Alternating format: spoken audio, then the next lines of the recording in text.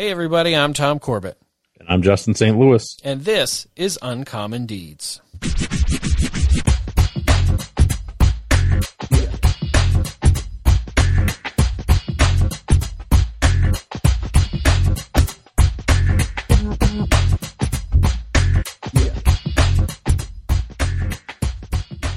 Welcome everybody to episode 11 of Uncommon Deeds. And hey. we are inching closer to racing season, which I feel like a lot of people are getting excited about based on stuff we see in our comments and messages we get. And a lot of people have been asking about potentially getting some current drivers for the start of the season, and we do, in fact, have one coming your way next week. Yeah. I guess technically the season's already started now. They raced at Hickory and they raced at Loudon with ACT, and there's been some dirt stuff going on over in New York. And also, because in next week's episode, this was said, and I just said it, kind of implying it, we have talked to Nick Sweet, who is still currently a driver, and we never. I think we said on next week's interview, our first current driver. Yeah, it was me, and I just kind of hinted at it. Also, and I'm just like, oh wait, we gotta stop saying that. Still current next week. Yeah. That's not. He's not the guest next week. We didn't do 2 Sweet episodes. Although I don't think he's raced yet this year, so maybe he's not. I don't know. Anyway, he's a jack of many trades. Yeah. He's busy. He's a busy guy. This week's guy is current. Yes. Man, is he current. He's an it guy right now. He's the it guy. Yeah, pretty cool. And, another guy that we didn't know before we started recording with him. I'd messaged with him, Taylor Moyer. I'd messaged with him 2 or 3 times. And he watches our Facebook show on Thursday nights for Devil's Bowl. But apart from that, I've still never met the guy in person, other than our interview with the 3 of us here. So just a way down to earth dude, and a Vermont boy through and through, and you can hear it in his voice. Not just how he sounds, his accent, but the way that he talks and the words that he says. I mean, he's one of us, and he is killing it on the big stage right now for junior motorsports. Pretty cool. Absolutely, and technically is kind of out of the box that we always talk about. Yeah. But not really at all. Yeah, and like his backstory is certainly not out of the box for what we do. I mean, and you'll hear it here. We don't want to give it all away, but his dad, Daryl, was Steve Miller's crew chief, right in the thick of, Steve Miller winning countless races and championships in the early 90s. I mean, he just dominated. And then Anthony Warren, who races currently at Devil's Bowl, Jimmy Ryan, all those guys. So, I mean, this is not out of the box by any means until you get to what he does today for a job. I mean, we don't really talk about the NASCAR National Series, but we have a reason to this week.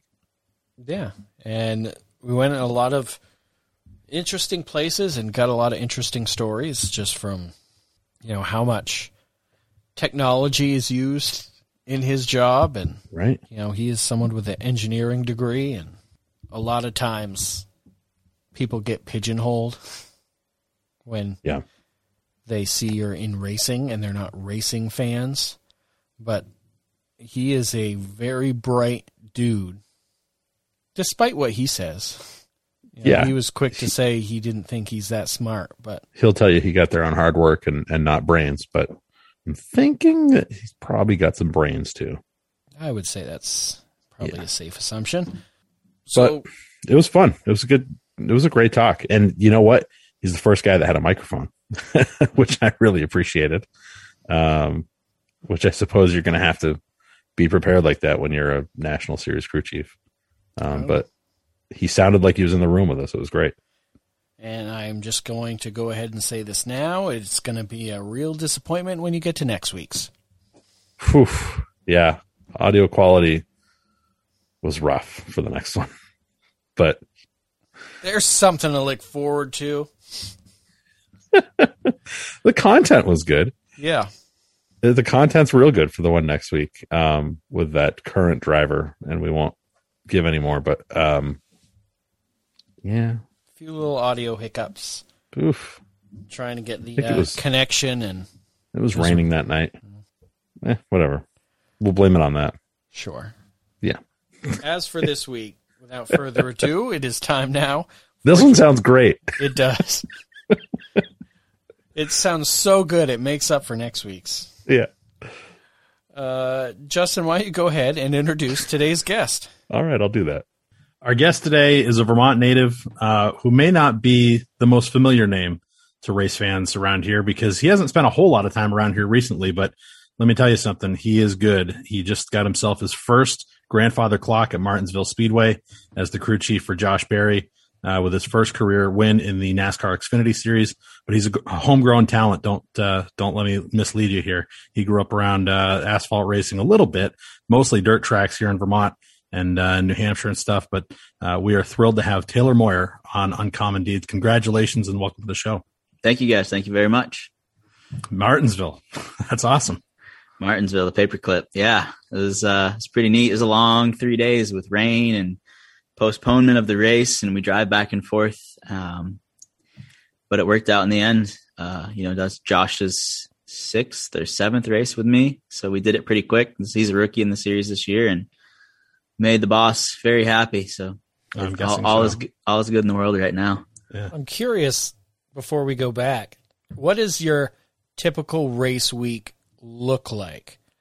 Because according to like Kevin James on his Netflix show, it looks real laid back. Yeah, it's no.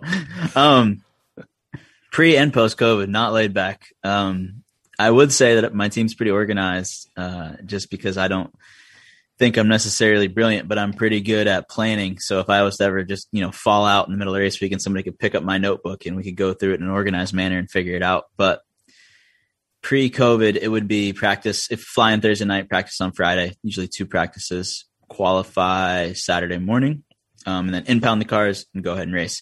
Post-COVID, it's usually fly in the morning of, except for the West Coast races, immediately pull the cars off the trucks. We have a limited crew. We're only 5 guys in the garage, which one guy is your tire guy. He's prepping tires. So you got 4 guys pushing a 3,400-pound car around through tech inspection. You got 3 shots, or you have unlimited shots at tech, but 2 shots until you start getting penalties to get your car through tech inspection. So if you get right through, you might just sit around and wait for a while, or if not, you're going to come back to the garage and try to correct some stuff. But once you get through tech, you're impounded until the race. Go over some notes, get your head right, and we race. No practice, no qualifying, no track prep. You got to run what you brung. And even qualifying is off a mathematical equation now, which with my situation with having a couple of different drivers in my car really hurts us. We have to start from the back a lot, but that is the current situation. And I've been in all, when I was in the Cup Series for 9 years over at Hendrick as an engineer, and those weekends are a lot longer. But with the current pandemic, it's got everything condensed down to a lot faster situation. In fact, this weekend with the lightning delays during even the unload, we had like 45 minutes to try to get our car through tech, get it on the grid, set up the pit box, get our fire suits on, get out there, get computers hooked up, get the driver buckled in the car. It's a typical race weekend's a lot of hurry up and wait, I mean, at first it started to sound like you were describing a dirt race where you just unload and you go race. Yeah, and that's what it is. That's a lot more strenuous though. Well, we don't have hot laps. Right. That's what we've asked for that a time or two. Like, hey, just let us rip like 5. We won't change anything. Let's just make sure stuff's not falling off the car. But no, it's actually worked. Our first race, COVID, was Darlington, first race back. And they did a little bit of a modified caution. They did a caution where you couldn't lose any spots on pit road. You were allowed to like lift the hood. It was the pace car went like 35 miles an hour around Darlington. As long as you didn't get lapped by the pace car, you wouldn't lose your spot. You could, I think, do 3 of them or something. But after that, they were like, hey, I guess your simulation programs are good enough and your notes are good enough that we're just going to pull them off the truck and let's go. Night before the race, are you trying to turn off the brain away from racing? Like sitting down trying to watch some Golden Girls or something, or are you just fully for that weekend? That's all you think about. So I go pretty darn hard. The only way I can turn my brain off of racing is to go to my farm and work, just do manual labor, build fence, chase my cows around, act like I know what I'm doing. So I have a farm and I have the racing, and I have a great girlfriend and dog, but we might go hike.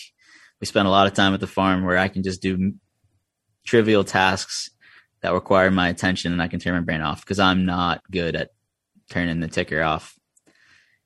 But the night before the race, yeah, it really depends on, we fly out at all types of crazy hours, so we don't have to stay in hotels for, safety reasons now. But yeah, it could be anything. Yeah, I do think about racing a lot. It's hard to get away from that, especially down here where, even when, we've got Millbridge, a little short dirt track Millbridge now, and micro sprints are picking up, and all my buddies are running them. And the owner's son's got a outlaw cart, and there's cars over there. There's a race shop on every corner around here, so you're not going to get away from it unless you really try hard. Millbridge sucks you in too. It's a neat little place, and you can't drive by it. You have to stop and look at it. I was just having that discussion with somebody, how it's like, the talent level out there right now is ridiculous. They had 29 cars for the non-wing show last Wednesday night. And they had some NASCAR Cup Series guys and Xfinity guys try to jump in for their first time. I won't name any names, and they couldn't make the feature. And you can't practice. The talent is so stacked out there, and you got to run the high side, and you're going to run fast. And if you screw it up, you're going to climb the wall and water up. It's a fun place. So we'll get back into the current stuff, sure, in a little bit. But we always ask, how'd you get involved? How'd you get started? So I guess at a young age, like my first memory in racing, and I think statute of limitations applies here. I remember being in the back of Steve Miller's tow truck, race hauling truck, laying down under the guys' feet so they could sneak me in the pits because I was going with my dad, and I probably 3 or 4. Awesome. And then having to stay in the trailer for most of it and not really be able to come out. I don't know how I got along, but I really remember that. I remember somebody that was at Thunder Road. I remember somebody got thrown out for soaking tires, and there was a fight with the officials in the pits. That's really my first memory. But my dad, we farmed full time in Shoreham, apples and then beef cattle, and he got out of it. I think Steve races a little bit now or something, but that was kind of his heyday, and they all went on to do other things. And then my best friend raced a go-kart at Devil's Bowl when they had their go-kart track going, Anthony Warren. Yes, sir. And I think in 7th or 8th grade, he's a year older than me. And we're super close. Our little brothers are best friends, and might as well be my brother. His dad bought a sprint car, a micro sprint, and we would run Canaan and Bear Ridge, and which are both quarter mile, I think, or 3/8 mile. Yeah, quarter mile, yeah. Yeah, so then I remember like Jimmy Ryan and the Ryan family, who I'm close to out of Shoreham, they were running that stuff on Saturday nights. But there wasn't micros at the bowl yet, so I would just go there to watch, or I say help, right? You're just standing in the pits, maybe passing a tool, but I'm like 12, 11, not really know what I'm doing, just want to be the cool kid. But yeah, Anth would go run. We were in Canaan and Bear Ridge, and I just remember even at that age, he was pretty much a trophy or steering wheel driver. We'd either win or be stomping body panels back straight, and how we shot after Nothing has changed. Nothing has changed. So that was it. I do remember I played sports, went to Middlebury, played sports, and that was cool. But I always thought it was real cool. My mom would write me a note to get out of class early, and then how his dad would pull through the circle with the trailer, and me and Anthony would get to leave school when everybody's in the cafeteria and they could see you. Yeah, that's cool. Yeah. So then I also through Middlebury I was always in the career center taking pre-engineering classes. We had a farm. We had 4-wheelers, dirt bikes, snowmobiles, tractors, pile of junk you could weld up all the time. So I was always big into riding 4-wheelers all night and building big mud trucks and stuff. And I kind of figured out, or was pushed the direction that, I could make racing my career, but be on the engineering side too. And I learned to use CAD real well, probably about 9th grade all the way through high school. And Yeah, I found UNC Charlotte, which had a motorsports engineering program, which is a little bit more geared towards it. And I went and toured UNC Charlotte and Virginia Tech and Clemson and Georgia Tech, and I got into all of them, which was awesome. But I just remember being like, I'm going to have to pay for college, so I'm going to have to work. Well, I might as well work on race cars while I'm in college versus like going to Virginia Tech, as the rest of my family did, and then trying to get into racing. And I had heard that there was, getting into racing professionally was about as much as who you know, not what you know. So the day after I graduated high school, my parents were moving to Georgia. They had built a house down there and sold our farm in Shoreham. And I packed my truck and drove to Charlotte, went to freshman orientation, flew to Colorado for the summer to work on a ranch, and then flew back. And I've never left, never went home for summers. My parents weren't in Vermont anymore. And like I said, I'd never turned a wrench on an asphalt car. I don't really think in my adult life I ever went to an asphalt track, as a crew member. I went to Pocono once with my dad. I just knew that I wanted to think of ideas to make cars go faster and try to implement them. So how old a guy are you? I'm only 30. I just turned 33 in January. Okay. So this isn't that long ago. No, I graduated high school in 06. Yeah. Okay. Yep. So UNC Charlotte has a nice, they actually have a really nice motorsports shop, and I didn't really know how to get involved, but they at the time, and they might still, they had a Legends car team two-car Legends car team that ran over at Charlotte Motor Speedway. And I went in there and I just couldn't believe the condition the cars were in. They were terrible. Kids might be smart, but they didn't know how to build race cars. So I tore them both down, redid all the sheet metal. I was like, this is junk.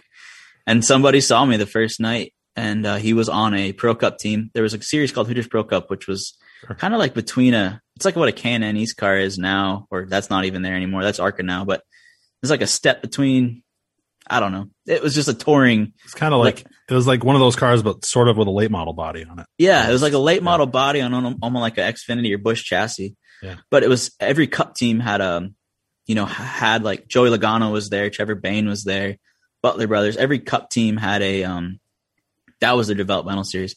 And I found a local guy, or they found me. They saw me fabricating. They needed a fabricator. They needed somebody that could also turn some wrenches, and then was athletic enough to do pit stops because we had live pit stops. And at the time, races were fully televised on Speed Channel, and it was like a 14-race series on the East Coast. And it was really cool because it was a lot of Cup veterans, mechanics that they wanted to cut down from 36 to 14 and be pretty local, but still wanted to race. And then there was a bunch of young guys like me that didn't know their elbow from a torque wrench. And I learned so much. I was actually just texting with the guy that gave me a shot, Mike Herman Jr. He's a spotter now. Oh, yeah. Yeah. Yep. So sure. Mike Herman Jr. gave me the shot. We would ride to the track. I'd ride in the sleeper behind his dad who drove the hauler, Pops. That old man could drive across the country and never pee. It was amazing. I got to go to Jennerstown and Lakeland and Myrtle Beach, all these iconic places. And man, from there I got noticed.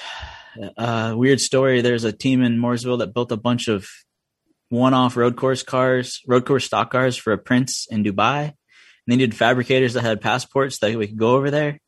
We built 48 of those things, and that one side deal. 48. Yeah, the prince or heiress or whatever. We built 40 race cars, four 2-seaters, and 4 show cars. We put them in shipping containers with 2 rear end housings, a spare fully machined LS1 fuel injected motor, a couple bolt-on body panels, and they'd ship them over on barges. And if you were a billionaire, it was like a billionaires go-kart league for a couple $1 million. Here's your white stock car, and you can paint it however you want. And you can run I think it was an 8-race season against some ex-Formula One drivers. And I think that series lasted 4 races before they had wrecked every single race car we had built. Yeah. And I don't know what happened to it, but it was called Speed Car Series. There was some videos on YouTube floating around somewhere. That is what we're going to do immediately after this. I remember that up. Yeah, I mean it was a good experience. Did you go over and watch any of them? No. So what stunk was we built them in batches of 8, and after the first 8, the whole shop went over there, and I wasn't working there yet. And when they got back, one of the guys actually left and went to Hendrick to fabricate. And then my boss, I had some friends working there. They were like, "Hey, this kid's pretty good." So I built, number 9 through 40 with those guys. And rather than us go back over, they actually came over here and we did some more testing over here, like VIR and stuff. it was just logistically so hard for us to get over there and do all the testing and have the tools we needed to like kind of tweak stuff at the test to do a little R&D. I remember our biggest issue was trying to keep like sand out of the airbox on these stock cars. So they came over VIR. I remember the X Formula One drivers. I think it was like Yana Lacey and Johnny Herbert. I was still pretty green. But we got them as bare chassis, and we did everything from wire them to, they had metal steel sides on them and a composite nose, greenhouse, and tail. Hung all the suspension, and we did it all. So it was a great experience for me to learn the car from absolutely nose to tail. And then we had an arc, I think the guy's name was Bob Shack Racing. He was a great guy. I was in college, so if the team like left out on a Thursday to drive to St. Louis to run Gateway, he would buy me a plane ticket. So when I got out of college, a class on Friday night, I'd fly there and meet the team and then ride back. So we had an ARCA team as well. We were kind of doing it all. And after the Speed Car Series thing kind of imploded, I met somebody that worked at Hendrick Motorsports at my grandparents' 50th wedding anniversary, and they got me into an open pit crew tryout, and I made it as a tire changer at Hendrick while I was in school. And then I got a job part-time there as well in the parts department, and then I worked my way from parts department into the body and chassis shop, where I was hired full-time out of college as a chassis shop engineer. And I was a test engineer for Dale Jr. and Jimmy in 2014. Kind of a junior engineer a little bit, learning the race engineering side of things. Then I was with Casey Kane 15, 16, 17, William Byron 18, and then in 19, I was moved to Junior Motorsports to crew chief. So that's the short version. So that's just meteoric. Like from high school in 06 to where you are now, I mean, that's a very short time period as far as I am thinking. And to do all of that in that very short amount of time, do you look back every now and then and be like, whoa, like that must make your head spin a little bit? Yeah. Yeah. I mean, it does. It's a crazy environment down here and you don't realize it and you get used to it. But like every one of my college roommates, well, Cliff Daniels, the crew chief on the 48 car. Corey Donnelly is the head data guy at Junior Motorsports. Chris White Knight's a Xfinity champion. I think he's moved back to Pennsylvania now, but he won the Xfinity championship with Daniel Suarez at Gibbs. He worked there. I came up. It was the same way at Middlebury, actually. My class came up with a bunch of smart kids. And then when I was in college, I was with all these guys who were just from all over the U.S. that were just racing diehards. And all of us are pretty much, we all work in racing in some capacity now at pretty high level. So I think when you surround yourself with people like that, you don't even realize it's happening. It's just, I'm a racer. I'm competitive. If this roommate did this, then I want to be better than him and do this. And my path was a little unconventional in that I had to work the whole time through college, but I think that only helped me. There was a time that, I'd roll out on a Thursday night. I wouldn't schedule Friday classes. We roll out on Thursday night. I'd pit the truck race. I'd pit the Xfinity race. I pitted some backmarker cup cars, but then, try to get enough sleep to go back to class on Monday. And you got a, good paycheck in your pocket from pitting race cars all weekend. And then I would drive between class and Hendrick. They weren't far apart. UNC Charlotte's about 5 miles from Hendrick. So whenever I wasn't in class, I would just drive up to Hendrick and work. And you just keep working hard and people will notice. I think that's the moral of that story. I wanted to be a crew chief by the time I was 30, and I worked hard to move myself through Hendrick Motorsports to get as much experience as I could get to, be a well-rounded person. Hopefully when I got the shot, or if I got the shot to be a crew chief, because for every guy like me, there's probably 10 guys more talented that just don't get a shot for whatever reason. So I can make the most of it. But yeah, I guess it happened pretty quick. You don't have time to think about that stuff, though. It's just like in Hardwick, but with logging. Yeah. Yeah, exactly. What did your parents do? Because it seems like you were instilled with a pretty good work ethic. I know you mentioned the farm with your dad. We're farmers. My whole family's farmers, and we're damn proud of it. Mom too, yeah. So no, mom's an accountant, but my mom's from a large farm in New Jersey that my family still owns. It's a produce farm, apples, peaches, pumpkins, Battleview Orchards. It's founded in 1905 by my great-grandpa, who's first ever national president of FFA. And my dad's side's a dairy farm in Virginia. It's the oldest dairy farm in the state of Virginia, Okmulgee Dairy. That farm's 1895, and it's on its 5th generation. It supports 5 families. And my parents kind of both, everybody goes Virginia Tech. Dad was dairy science, mom was ag business, and they ran away together to Vermont. They used Vermont Land Trust to buy apple orchard over on Witherall Road on the east side of Shoreham. We looked at the lake. Did that till 4th grade, and we had another farm over on Butoff Road, which is really where I kind of call home, and we transitioned to beef cattle. And yeah, I mean, I always worked on our farm, but I remember at 14 years old being woken up my birthday to go, congratulations, you're now officially employed down the road milking cows for the neighbor. And I did that every day before school, mainly so I could pay for my 4-wheeler that I beat through the woods, but it wasn't an option. And I think you don't realize I never realized what a special place Shoreham, Vermont was until I moved away. And heck, all my buddies were like that. They still are. Anthony, Travis Whittemore, who's one of Anthony's crew guys and helpers, and we're thick as thieves. And I remember mowing lawns with Anthony's dad, Howard Warren Lawn Care. We would mow lawns between double sessions of football, and we would take turns sleeping on the way back to football, and then getting enduro cars ready after film to go run at the bowl on like Sunday night, and having our dads drag the enduro cars down to the bowl, leaving like football film. So I was just raised with people like that. So doesn't seem odd to me. But yeah, my parents, they always expected a lot out of me. God's rules, if you're going to do it right. So they pushed me hard. But I appreciate every bit of it, I'd say it panned out pretty well. Yeah. Yeah. Well, like you said, you don't have a choice. Yeah. I mean, it's not like I felt like it was great, but the rule was if you want to put dual exhaust in your truck, well, they're $500, you get paid $550 an hour, do the math, figure it out, work enough hours, put them on there. We don't care, Yeah. So it was a great childhood. I had 1,000 acres to run around on, and welder in a shop, and do what you want. Don't hurt yourself. Don't hurt anybody else. Now, were you at all, pressured isn't the right word, but expected maybe to go down that farming road, or were they fully supportive with you chasing whatever passion you had? They were fully supportive to chase any passion I had. I was never pressured at all. And it's funny. I loved my farm growing up, and I showed cows pretty big through 4-H. And I wasn't in FFA, but through 4-H, from the time I was like 7 till right about maybe junior year of high school, where I was playing lacrosse and football, and I didn't really know what I was going to do with showing cows.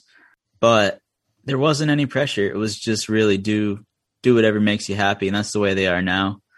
And I didn't have much desire. I don't think I ever voiced my opinion of, hey, you need to keep this farm so I can go to college and come back and run it. My dad had actually taken a second job. Actually, he worked for Steve Miller at Otto Creek for like a year when he got out of farming full time. We weren't doing it to keep the lights on, but we still had a pretty big herd of cows. And then he got hired by New England Woodcraft, and was selling furniture. And that's what he does now. He owns his own furniture business. But about moving from Shoreham to Vermont to Charlotte, North Carolina is quite the culture shock.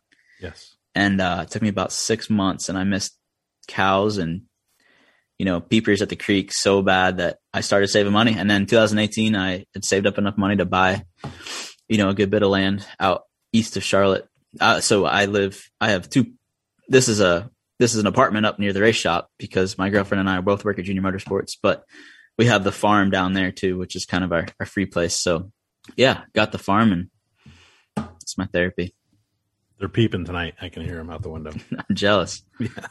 So, how old were you when your dad stopped working for Steve Miller? I mean, was there a gap there between him working on Flying Tigers and late models, and then you working on, micro sprints and modifieds? Yeah, there had to be a gap, because I want to say, I'm barely old enough to remember it. My mom posted a great picture on Facebook after the win of me. Like, I remember there was a car show at G-Stones, and I'm standing in front of like the one car of Steve's that wasn't orange. It was red and white.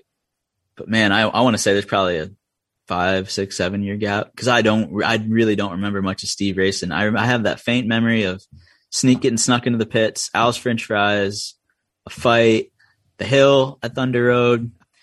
And then Dad still got his old jackets, and through high school, I used to cut the sleeves off all the old Steve Racing t-shirts and wear them around like a little redneck kid. But I don't really remember much of that. My first like real memories of racing was, Anthony Warren got a King chassis micro sprint and us trying to figure it out and how we shot. We had the Stevie Smith sprint car book, the Bible of sprint car racing out, cutting like a 2-inch ride height block and a 2.5 and a 3. So we could try to set this thing up. It's too bad that you don't remember the Steve Miller years because, man, they won a lot of races. That's what. Yeah. The last time I went home with my parents, I dug out the photo albums. I didn't give them an option, and we pulled them out. My dad still got he's got all the pictures. It's all the blue jeans and work boots and t-shirts that are way too tight for men in the late '80s, and I think those cars are like the sexiest race cars too. That era of race cars, all the way to the Cup Series and whatever, just late models, old super late models, modifieds, whatever. But I always heard Steve was, a wheelman. I knew he ran Flying Tigers and he moved up, but he's too young. You were there. You just maybe don't remember it. Yeah. I was probably at the house with Mom and Dad was there. Yeah. So, take us through. Anthony Warren is such a cool guy, and he is exactly like what you said. He either brings back a trophy or the steering wheel, and there's no in between. No. He and his cousin Anthony Ryan had an amazing battle for a win last year, and he went through like the infield parking lot to slide job him out of the lead on the last corner. It was amazing. But I'm guessing that you guys spent a lot of time putting cars back together. Yeah, so I think Howie was smart enough to not let me touch too many parts of the race car that could critically injure Anthony or, blow the motor. So, sprint cars are Zeus clips and flat panels pretty much. I just remember doing a lot of that. I'll never forget that first King chassis he bought. Every body panel was polished aluminum. We take it to the car show in Rutland. And then right out of the box, Anthony was fast. I remember one kid being over at Canaan that year that was maybe a little quicker, just had some more experience, but we didn't really know what we were doing. But I just remember he ripped. It was just a spectacle to watch. He might make a mistake in the heat race and start him at the back, and then he'd fly. And it was like we'd either win or we'd be trying to figure out how to get it in the hauler or the trailer. It was fun to watch, and it was fun too because we traveled like a little traveling circus with Jimmy Ryan and Clayt. Clayt's still like a grandpa to me. Yeah. They didn't live far from where my farm was at over there on Richfield Dam Road, right? Clayt's got the cool old big shop. At that time he had Jimmy's car in there, maybe another, backup car. You just get to sit around and hear those stories and travel with those guys, pulling the truck stops. And I was just a little kid. I didn't really do much, but you're just soaking it all in. But I think if for nothing else, it just fueled that fire to want to be able to do it more. Snowmobiles, four-wheelers, anything with handlebars. I will say this has been a long debate. I think Anthony's probably the best steering wheel driver out of my little group of friends. Travis Whittemore, I don't know if you know Travis. He works with Ant's car, big guy. He's probably the fastest I've seen with handlebars, and I was just trying to hold on. But the three of us rode and broke a lot of stuff, and we rode four-wheelers and snowmobiles the same way. Ant drives a race car. Luckily, Travis is a machinist, and I was in CAD classes, and we could figure out how to machine stuff and put it back together, and it's what boyhood dreams are made of. Did you have any desire to drive? I really never did. I never did. I don't know why. I thought the fun part was trying to figure out how to make it go faster. And I think when that's the fun part to you, having drivers like Josh Berry or Anthony Warren, that makes it all the much better because that guy's not going to lay down. He's going to drive it as absolute fast it'll go, and he's not scared of it. So maybe that's why Anthony and I are such good friends. But Josh is pretty much a similar driver this year. I mean, I'm sure people have seen the Atlanta highlight when we launched our car 8 feet in the air off the grass.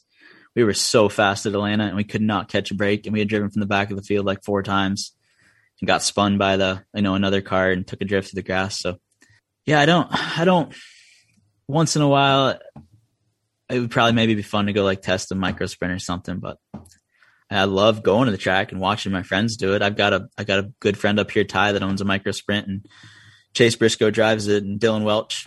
And I think it's the same way for him. It's just fun to know you have the knowledge and the ability to take what people say, convert it into speed. And that's not a skill a lot of people have.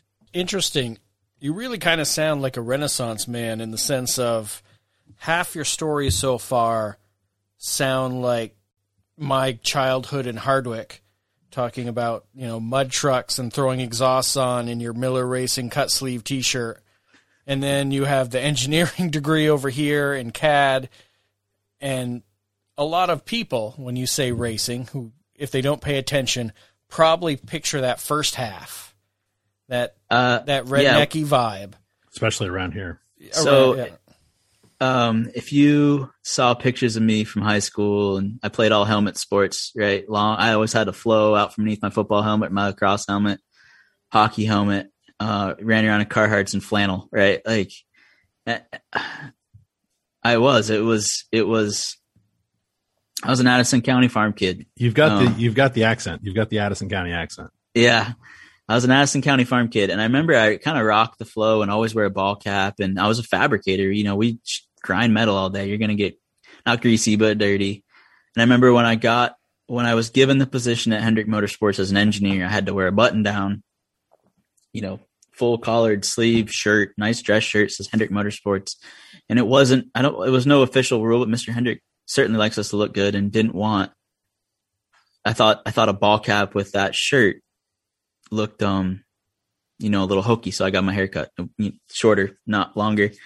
And, I think at that point I realized, like, I can just be myself. I can be Taylor, but somebody's paying me good money for the knowledge in my head, but also to represent their brand and their image. And at that point, if I want to continue, and be put in the limelight, which is, I enjoy being put in high pressure situations for sure.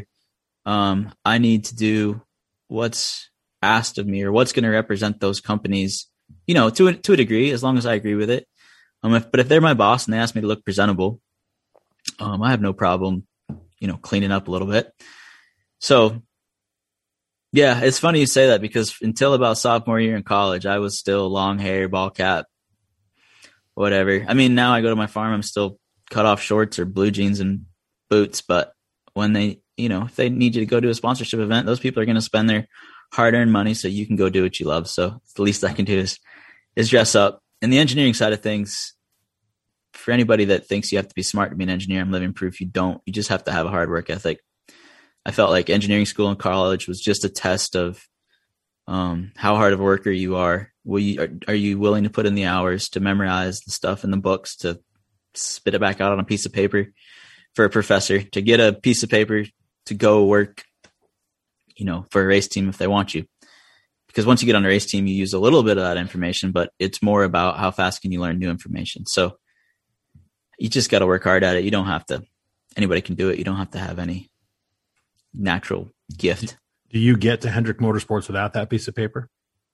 The path isn't as easy. I can speak personally. When I look at a stack of resumes, I could care less.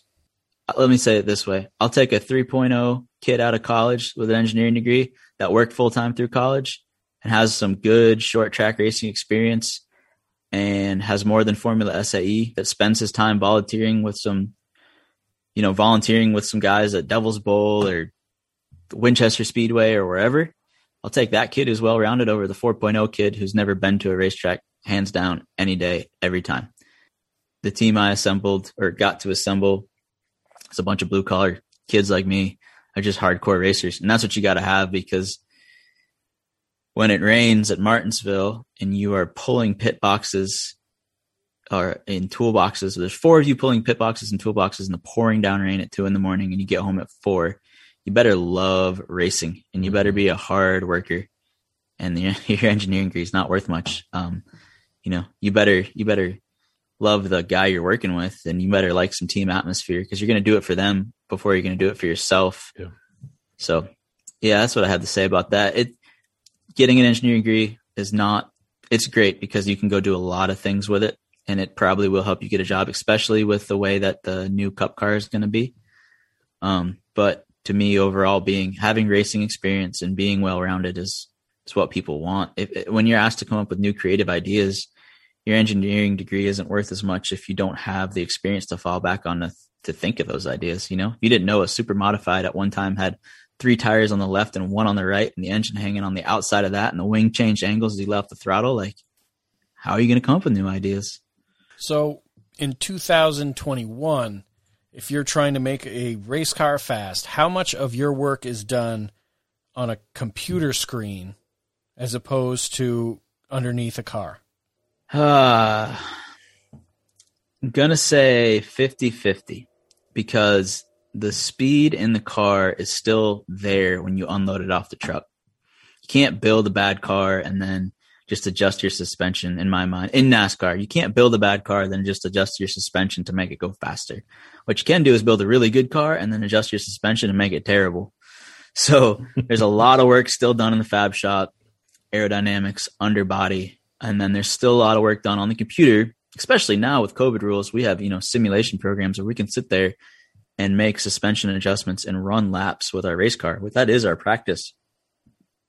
And then that lets us predict our travels, our splitter contact, our spoiler angle, our spring engagement. So having, I have 2 engineers on my team, and I have one guy that is his job. He brings me a bunch of options.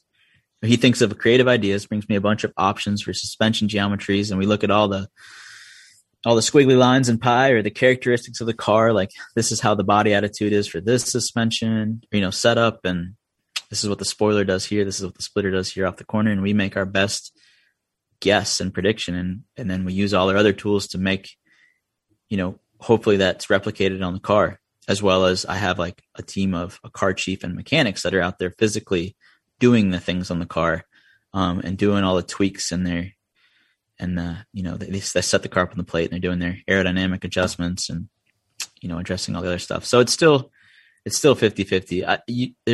It's very hard to take a poorly built race car off of the truck and make it faster with suspension, but it's really easy to take a well-built race car and make it junk if you miss your travels and you smash your splitter on the track or something. So you got to know what you're doing a little bit, especially with no practice. It seems to me that, those computer programs are incredibly detailed, I'm sure.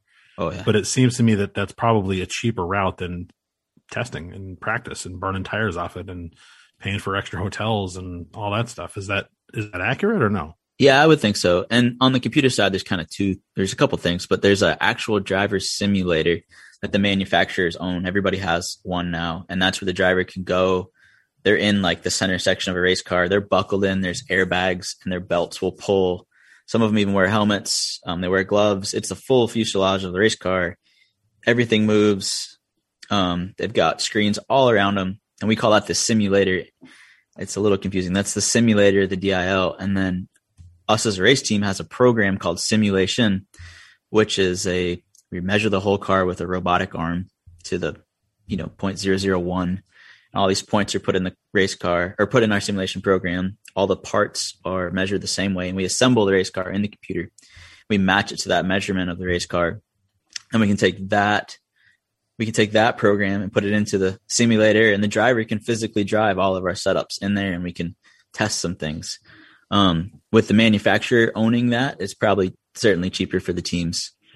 If we had to build one of those things, good gosh, I don't know, but it's not a perfect science. It's only as good as the tire data, really. And with limited practice nowadays, when NASCAR throws new sets of tires at us, which they're known to do, there's been some races where you just gotta go with what you know. Charlotte Roval last year, we raced in 6 inches of rain, and it was fun because the playing field was leveled because nobody had ever run in that much rain, and you just had to go with what you know. It's how fast you can learn it on the fly in the rain at the racetrack. So when you're at the Charlotte Roval and it's still a fairly new layout and there's 6 inches of rain, do you just say, you guys just, we're just going to do this?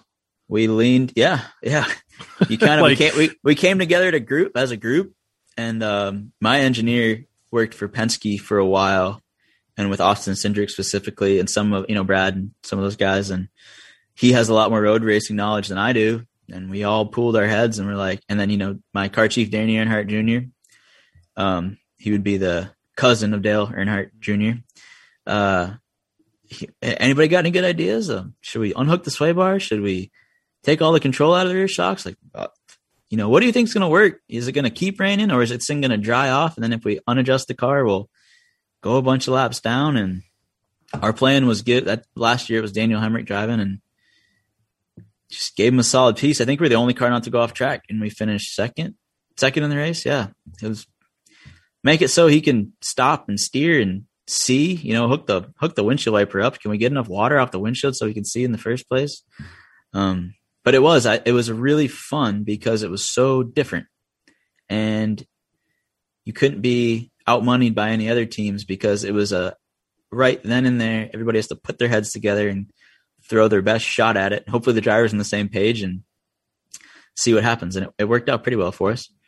I'm curious for you in terms of setting up cars when you have multiple drivers from, week to week.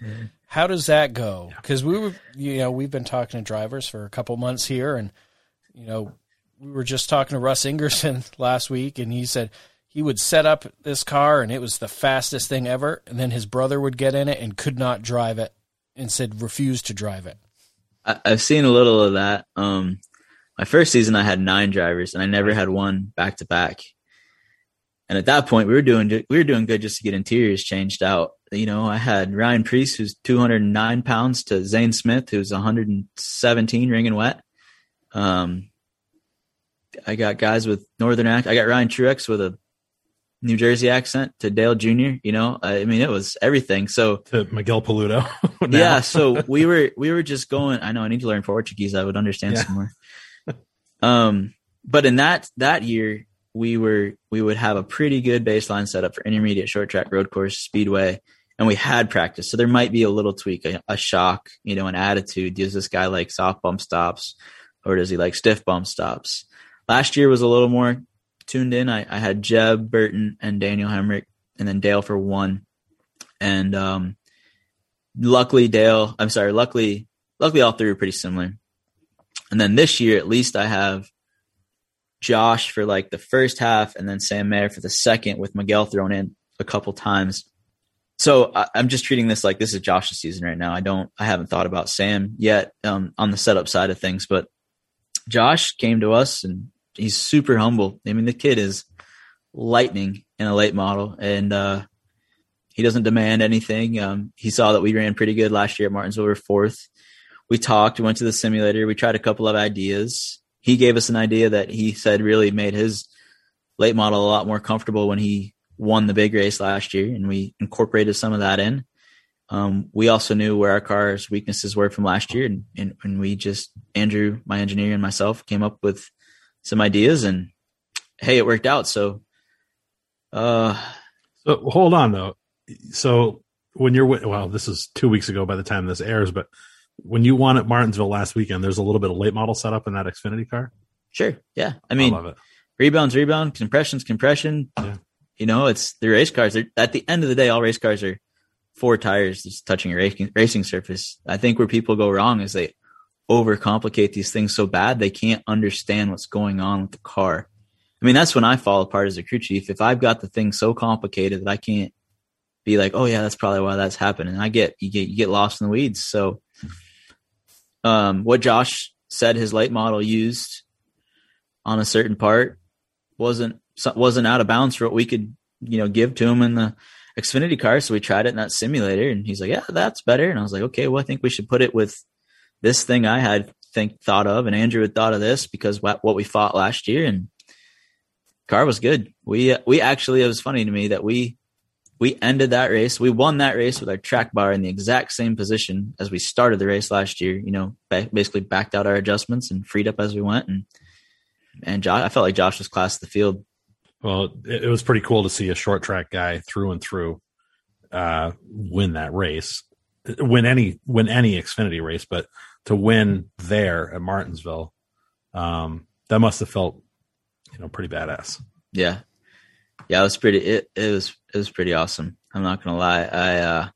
I know how special that place is to the Earnhardt family.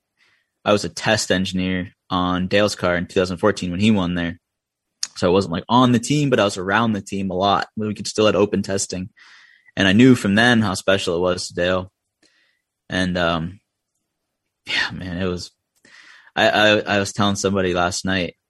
When he came off of 4, and I knew he was gonna win. There's nothing between him and the start finish line. And we were pitted down in 1, so he's coming right at me. I I had my hand on my button to speak, and I was like, all right, I'm just going to be cool and calm and collected. And when I touched the button, I short circuited and just yelled like a 6th grade girl, screaming at Josh how happy I was.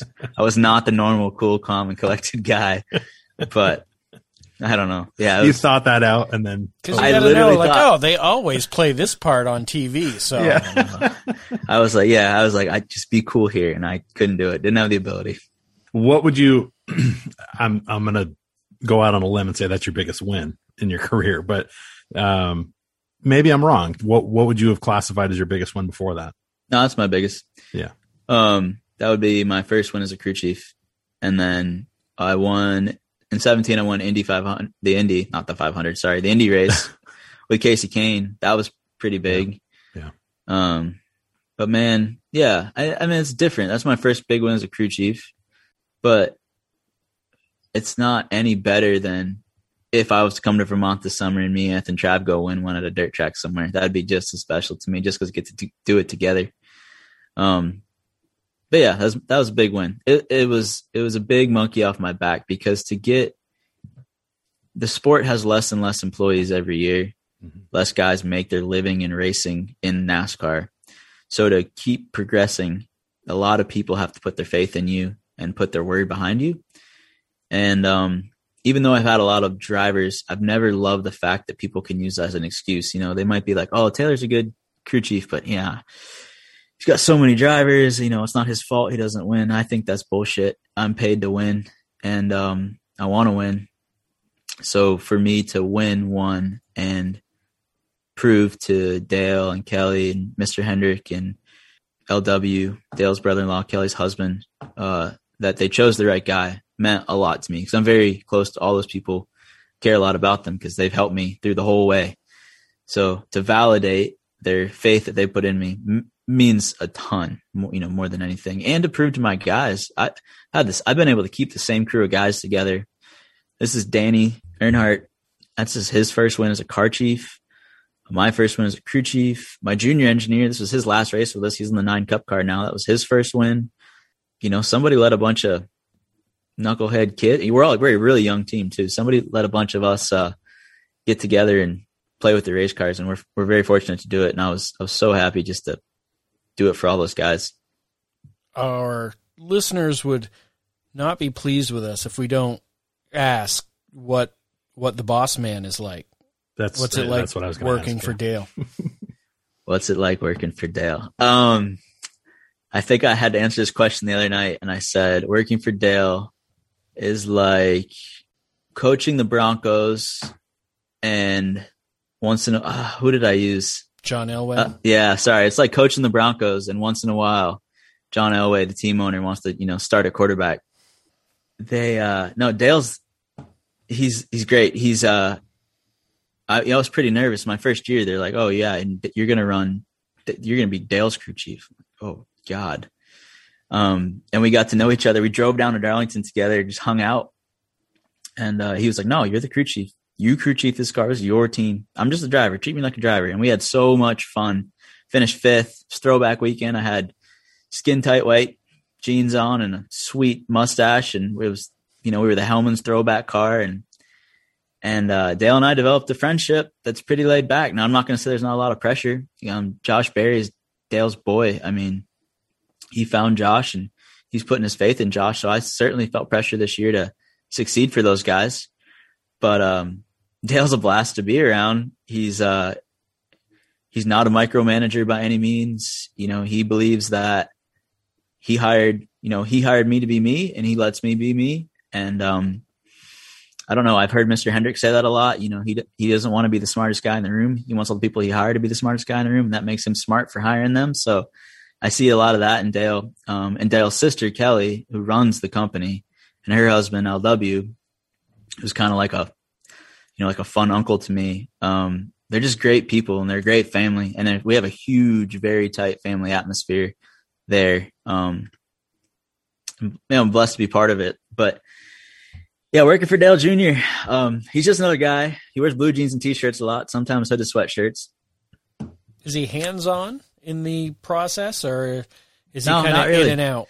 Because obviously he's got the podcast and all the media stuff and all these other ventures he's involved in.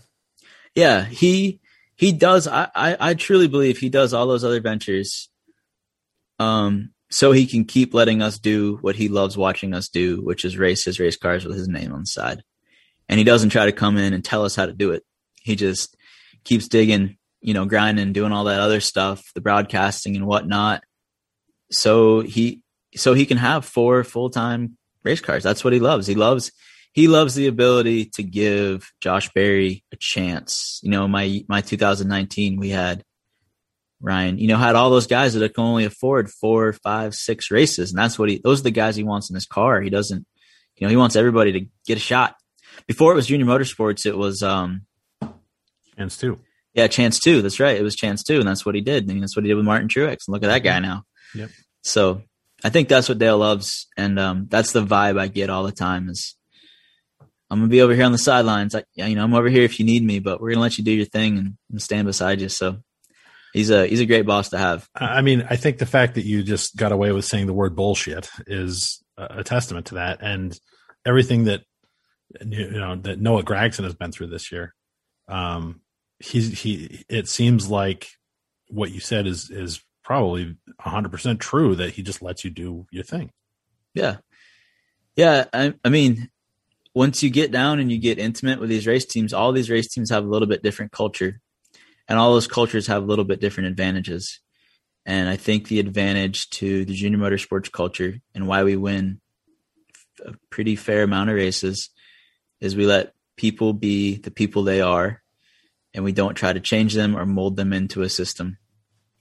We hire them because they're smart people that want to race, and we spend the money on the right things to make our race cars go faster, and we get the most out of people. And I think getting the most out of people is having them happy at work. And I like it when we go into work. Tomorrow we have a beer toast to celebrate my win. We will drag a cooler out in the parking lot because of COVID and get 6 feet apart, and we will all have a beer, and they'll make me talk and Josh talk and Dale talk. And that's what we'll do. And that's the type of race team we are. So I like Noah. He's a friend of mine, and I don't have much to say on his situation, but he's a great kid. No, I wasn't asking you to. Yeah. Yeah, no. I think he gets personified a little bit different than he really is from the media. But yeah, I think Dale handles that situation how Dale wants to handle it. It's his company, so. I'm just having a hard time picturing, a Penske engineer or Penske crew chief just acting the way, and I'm not saying this by any means in a bad way, but, having a personality. Yeah. Take that in the most positive way possible, please. The one thing you learn in racing is you never talk junk about anybody, because next year you'll be working beside That's them. right. So Yeah. just gonna. Yeah. No. I'm not asking you to do that. I guess what's next? Are you happy where you are, or do you want to be a Cup champion crew chief? I just want to win a lot of races, and I want to be competitive. Yep. I've been on a team once in a while when you go to the track and you're like, man, if we run 20th, we're doing good. And that's not the type of team I want to be on. So if my skills fall short and I got to work for whatever, an ARCA team, late model team, whatever, I just want to be on the most competitive team there. And whether that's forward or backwards or whatever. So yeah, I don't have any pressure to need to move up or anything.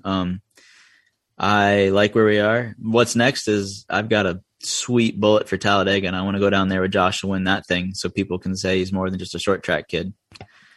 Speedway cars are one of the last few things you really get to love on, that your hands can greatly affect how fast that car goes on the racetrack. And they've kind of been a passion of mine, especially when I was brand new crew chief, just because I knew I could directly affect how fast that car would go in qualifying. So I always love speedway racing, even though a lot of times we bring them back on wreckers.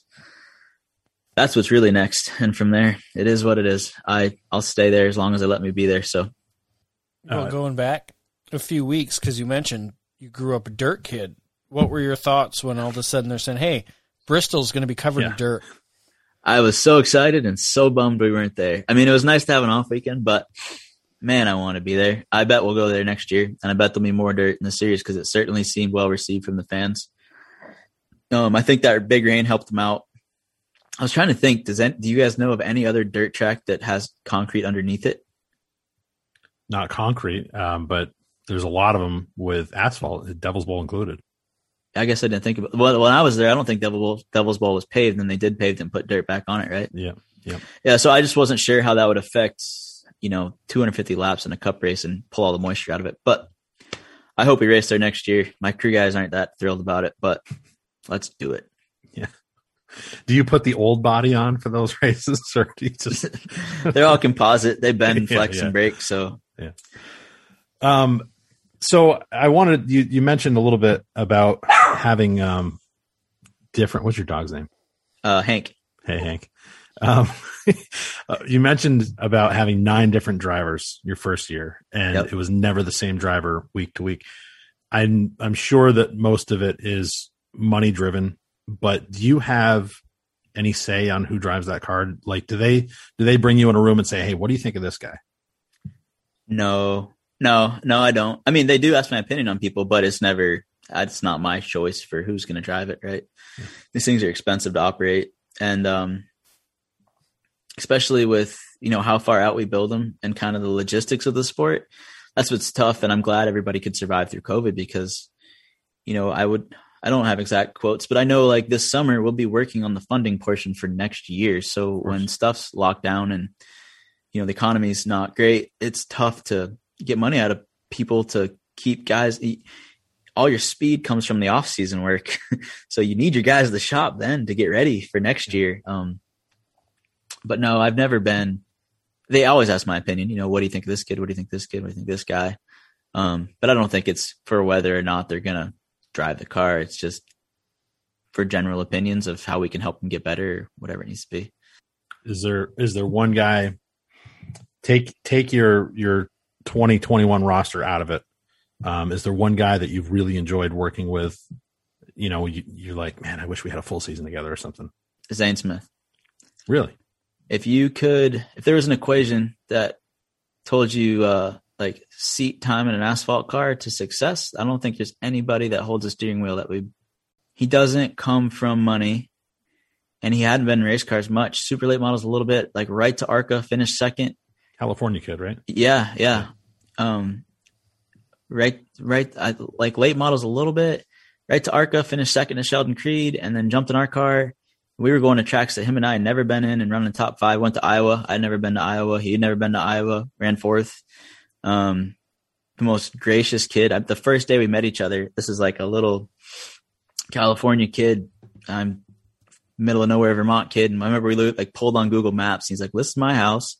And it's like suburbs. And I pulled up the old Butt Off Roadhouse and I was like, "This is where I'm from." And he's like, "Whoa, what's all that?" I'm like, "Those are fields." He's still like my little brother. He was one of those kids that I remember standing in turns 1 and 2 at Phoenix. He'd never been to Phoenix. We took him there to the last race, ran 4th. He qualified second, and he came into the corner so fast we thought he was just going to blow the wall down. And I don't know how he saved it. Not only saved it, ran second. He was just one of those people who does pretty amazing things with race car. I mean, he finished second in Truck Series points last year in his rookie year too. So I really enjoyed working with Zane. And he's in the Chevy development program now, and certainly has everybody noticing him in the trucks. So maybe someday we'll get to work together again. That's awesome. Yeah. That answer surprised me, honestly, because he hasn't been around that long. Yeah. No, but you guys see it down there. Like you see talent, talent. And, I've worked with some I've been blessed. That's the one thing is I've worked with so many guys, but I've worked with a lot of talented guys, which is cool. And it's tough. I'm a friendly guy and I become friends with these dudes and how talented all of them are and they just need shots. And that's what you're hoping. That's the burden I carry probably is I'm a pretty empathetic person and I become friends with these guys and I'm like, damn, you got 4 races. We got to show people something that hopefully leads to something more. And I'm pretty proud of the fact that even though they don't race for me anymore, Jeb Burton ran partial season for me. He's in a full-time ride this year. Daniel ran a partial season for me. He's in a full-time ride. Truex is in a full-time truck. Zane's in a full-time truck. Sheldon Creed's in a full-time truck. Brett Moffitt's in both. Everybody that's driven for me, except for Regan, he's broadcasting, and Dale. But everybody else is full-time racing. So I always feel like if I wasn't winning, at least I'm helping those guys show their talents so they can get the full-time rides they deserve. If only someone would give that Dale guy a shot. I know. Can't catch a break. Tell us about your farm. Oh, my farm. It's great. I bought an old abandoned farm. It's like a barbed wire museum. It's about 45 minutes east of Charlotte. I actually lived out there for a long time. One time when I was in college, I drove east of Charlotte to go to the beach, and I came to this Union County, and I was like, holy cow, this thing looks like Addison County. I was like, if I'm going to stay and work in racing, I'm going to need to live out here to stay sane. So after college, I bought a house and 5 acres out there and became part of a small town community. Olive Branch is a dot on a map. It's literally a crossroads. It makes Shoreham and Bridport look huge. And I stuck around in that little farming community, knowing that like I was only going to be able to afford land if I was in with the neighbors, right? Most land gets sold on the corner store or church steps. And after 8 years, somebody was like, finally like, hey, that over there is not really for sale, but I bet it's for sale. And was able to buy it. And all the barns have been abandoned for about 30 years. The pastures have been kept up. And some friends of mine already had cows there. So I was able to walk into a great situation. I could buy this farm, earn some rental income for the cows, and then build my herd of cows as well. And they're great. I don't know if we want to call it partners or what, but they have cows there. I own part of the cows. They manage the cows when I'm at the racetrack. And when I'm at the farm, I'm day labor. So I guess it is a partnership. It's got an old house and some old barns that we're fixing up. It's a cool little spot. It looks like you could plop it down in Shoreham and never know it was any different. So how does your girlfriend feel about the farming lifestyle? Well, she's from a big grain farming operation in Illinois. So I don't think she realized how cool cows could be. But she fell in love with them pretty quick. We got like 35 baby calves out there right now, bouncing around. And our little dog, Hank, that you just heard bark, he's an Australian Shepherd Poodle mix, and he thinks he likes cows too. And it's just kind of our special place. She's on the Dale Jr. download, so she lives a pretty, intense lifestyle of being in racing. And I think the farm and that lifestyle probably, slows her down as well. She worked in drag racing for 7 years, so she's done the touring all around the country. Yeah. That grind. Yeah. Yeah. It's funny. And we have here, Justin got to see it a week ago. I live in Colchester, right in the town. Yeah. And we have backyard and the fence, and there's houses all behind us. In one of these houses a couple months ago, all of a sudden, they have a cow in the backyard. Right in Colchester. This is suburban, though. This is like, this isn't Addison County. This is, Chittenden County, where there are no trees in per square mile is red on the map. There's a lot of people there. Yeah. They just had the door stays open for the garage. That's where the cow goes. Then during the day, it's just out in the backyard, roaming around. Only in Vermont. It wasn't a month ago, and I had to text Anthony and ask whose cows they were. I want to say it was on TikTok or something. There was a bunch of Holsteins running on the street, and I was like, holy cow, that's Middlebury, and that's Middlebury. Main Street. Yep. She showed it to me, and I was like, this is great. I was like, that's my hometown. I'm so proud of that. That was last year, right when COVID hit, I think. Yep. That's amazing. Tell me about, there's a business that's on the side of Anthony's car that I can never pronounce as the announcer. Okmulgee. I always want to say Okmulgee. Yep. So Okmulgee is the name of my family dairy farm in Virginia. There's an Okmulgee, Oklahoma. My family came back to Virginia from the Dust Bowl and brought that name back, evidently. They added an A in there somewhere. That was early 1900s. So before I was a traveling race engineer at Hendrick, I was a design engineer designing pieces and parts. And I'm pretty outdoorsy, hunt, fish, snowboard, ski. And I was designing just these aluminum racks for the inside of my garage to keep my, you spend $500 on a snowboard. You don't want to get beat up. So I, can't leave well enough alone, decided I need to start a business. My little brother had just come out of architecture school. He helped me run the business, and we designed all these cool racks. We had the business open until last summer, actually. So Anth will have a new business on the side. He'll have my farm on the side of the car this year, right. Ridgeview Land and Cattle. But, it was a fun little passion project. It was me dipping my toe into the business world. I had a lot of fun building the business. We ran everything mobile. So all my products were in a fulfillment center. So when I was traveling then, if you made an order, you order on my website, the fulfillment center would pull it, package it, ship it. It was all automated. Everything all the business books said and everybody told me was right. If you think it's going to take you 8 hours, it'll take you 16. It'll be the hardest thing you do. But I made it survive for 5 or 6 years. Worked with my little brother on it. At the beginning, we were, admittedly using it as a tax write-off to go on cool snowboard trips and hike and take pictures. But then it really turned into something. I guess, I had Casey. We had bikes on Casey Kane's garage walls and Dale Jr.'s garage walls, and kind of took off from there.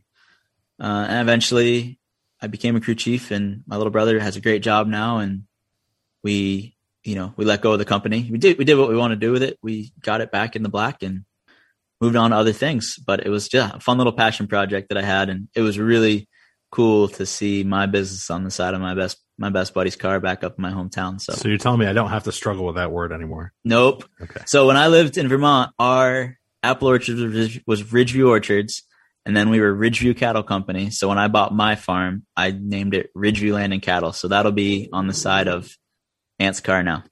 He just handed me his paperwork a couple of days ago, and I typed it in on the roster, and I was like, that's how I noticed that it wasn't there. And I was like, Yep. Okay, but that's you. All right. That's Good. me. Good to know. A couple quick hitters before we let you go. First off, what is the one vehicle that you've owned that you wish you still had today? Ooh, my first truck. My dad let me buy it when I was 12. It's a 91 F-150.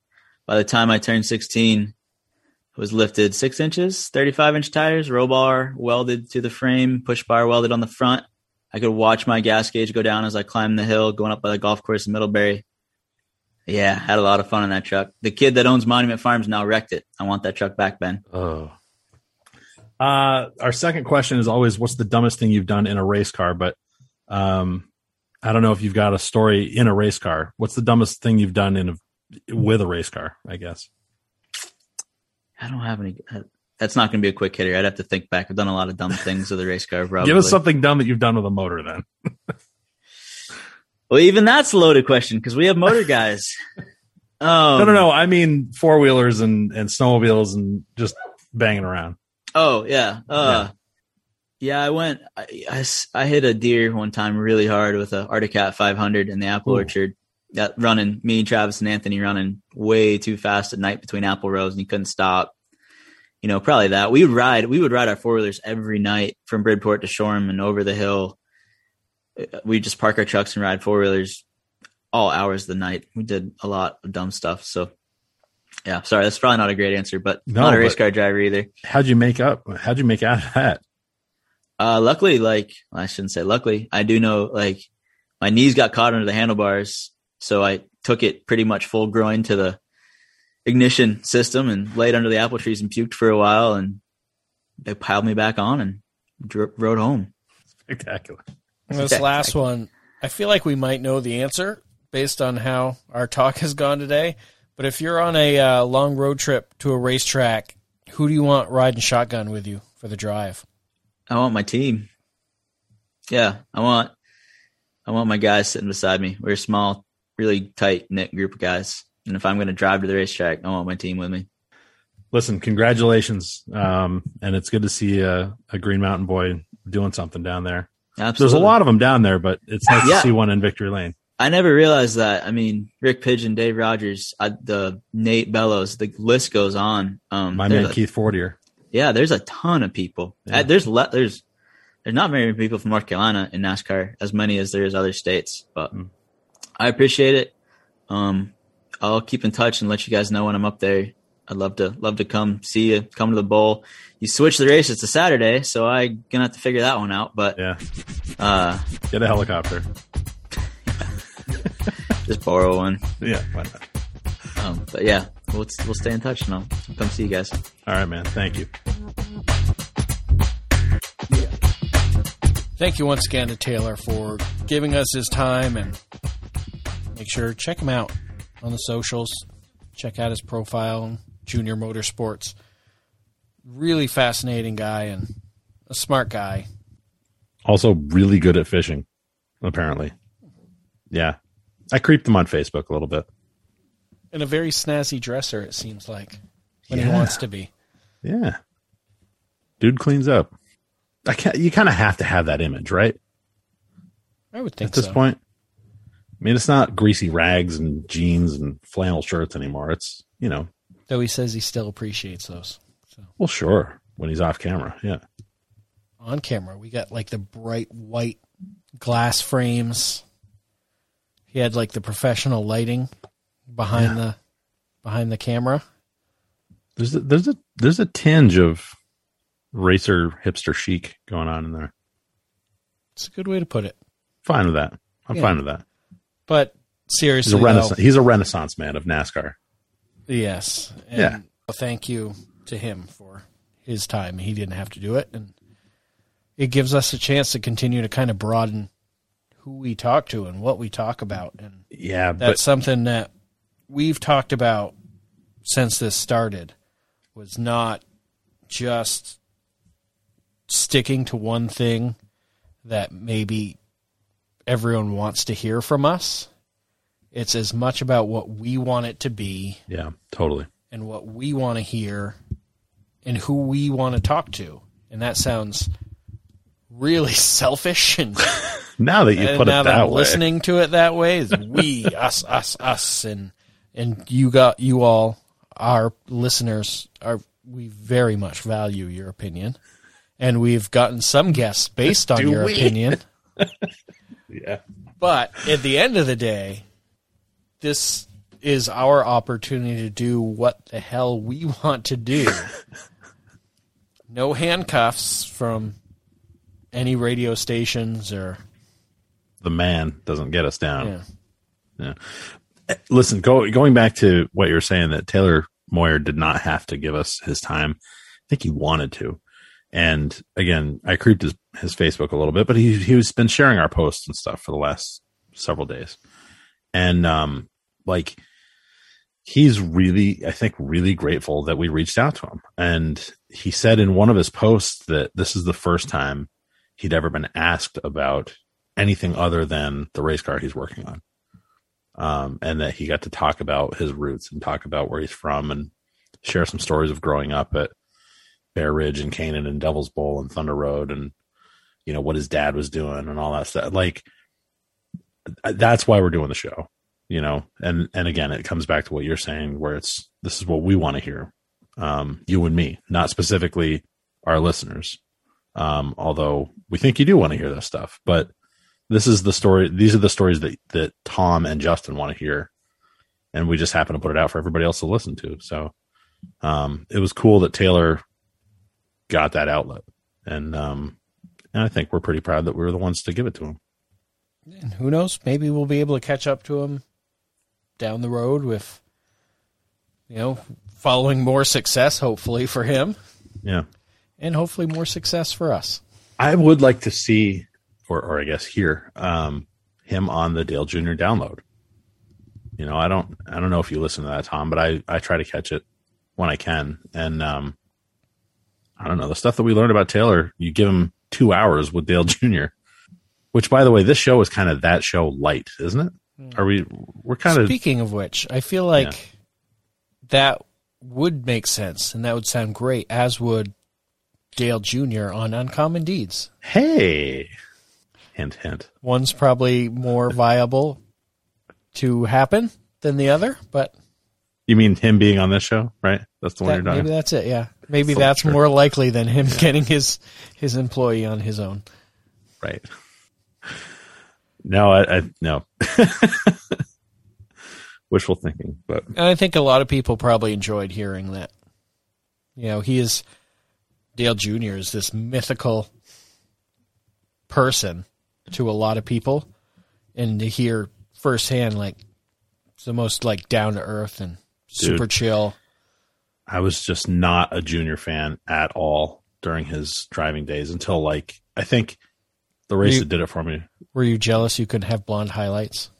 Totally, because I didn't even have any hair at that point. But the race that did it for me with Junior was the 2014, I think, Daytona 500 that he won. I was the only person around that was even remotely interested in the race, whatever was going on that day. So I went to Buffalo Wild Wings and sat by myself at the bar and watched the race. And there was one other, not one other person interested. There was one other person in the restaurant at the time. And so I just was talking to my buddies on Twitter and stuff and watching the race, and Junior won it. And I was like, damn it, I'm a Junior fan now, I guess. I don't know. And I didn't really cheer for him that much, but once he started doing the podcast stuff and his other stuff, I really kind of, I guess, get to, as well as you can get to know one of these guys, I got to know him a little bit better, and I think he's cool. And it makes sense that Taylor would fit into that mold.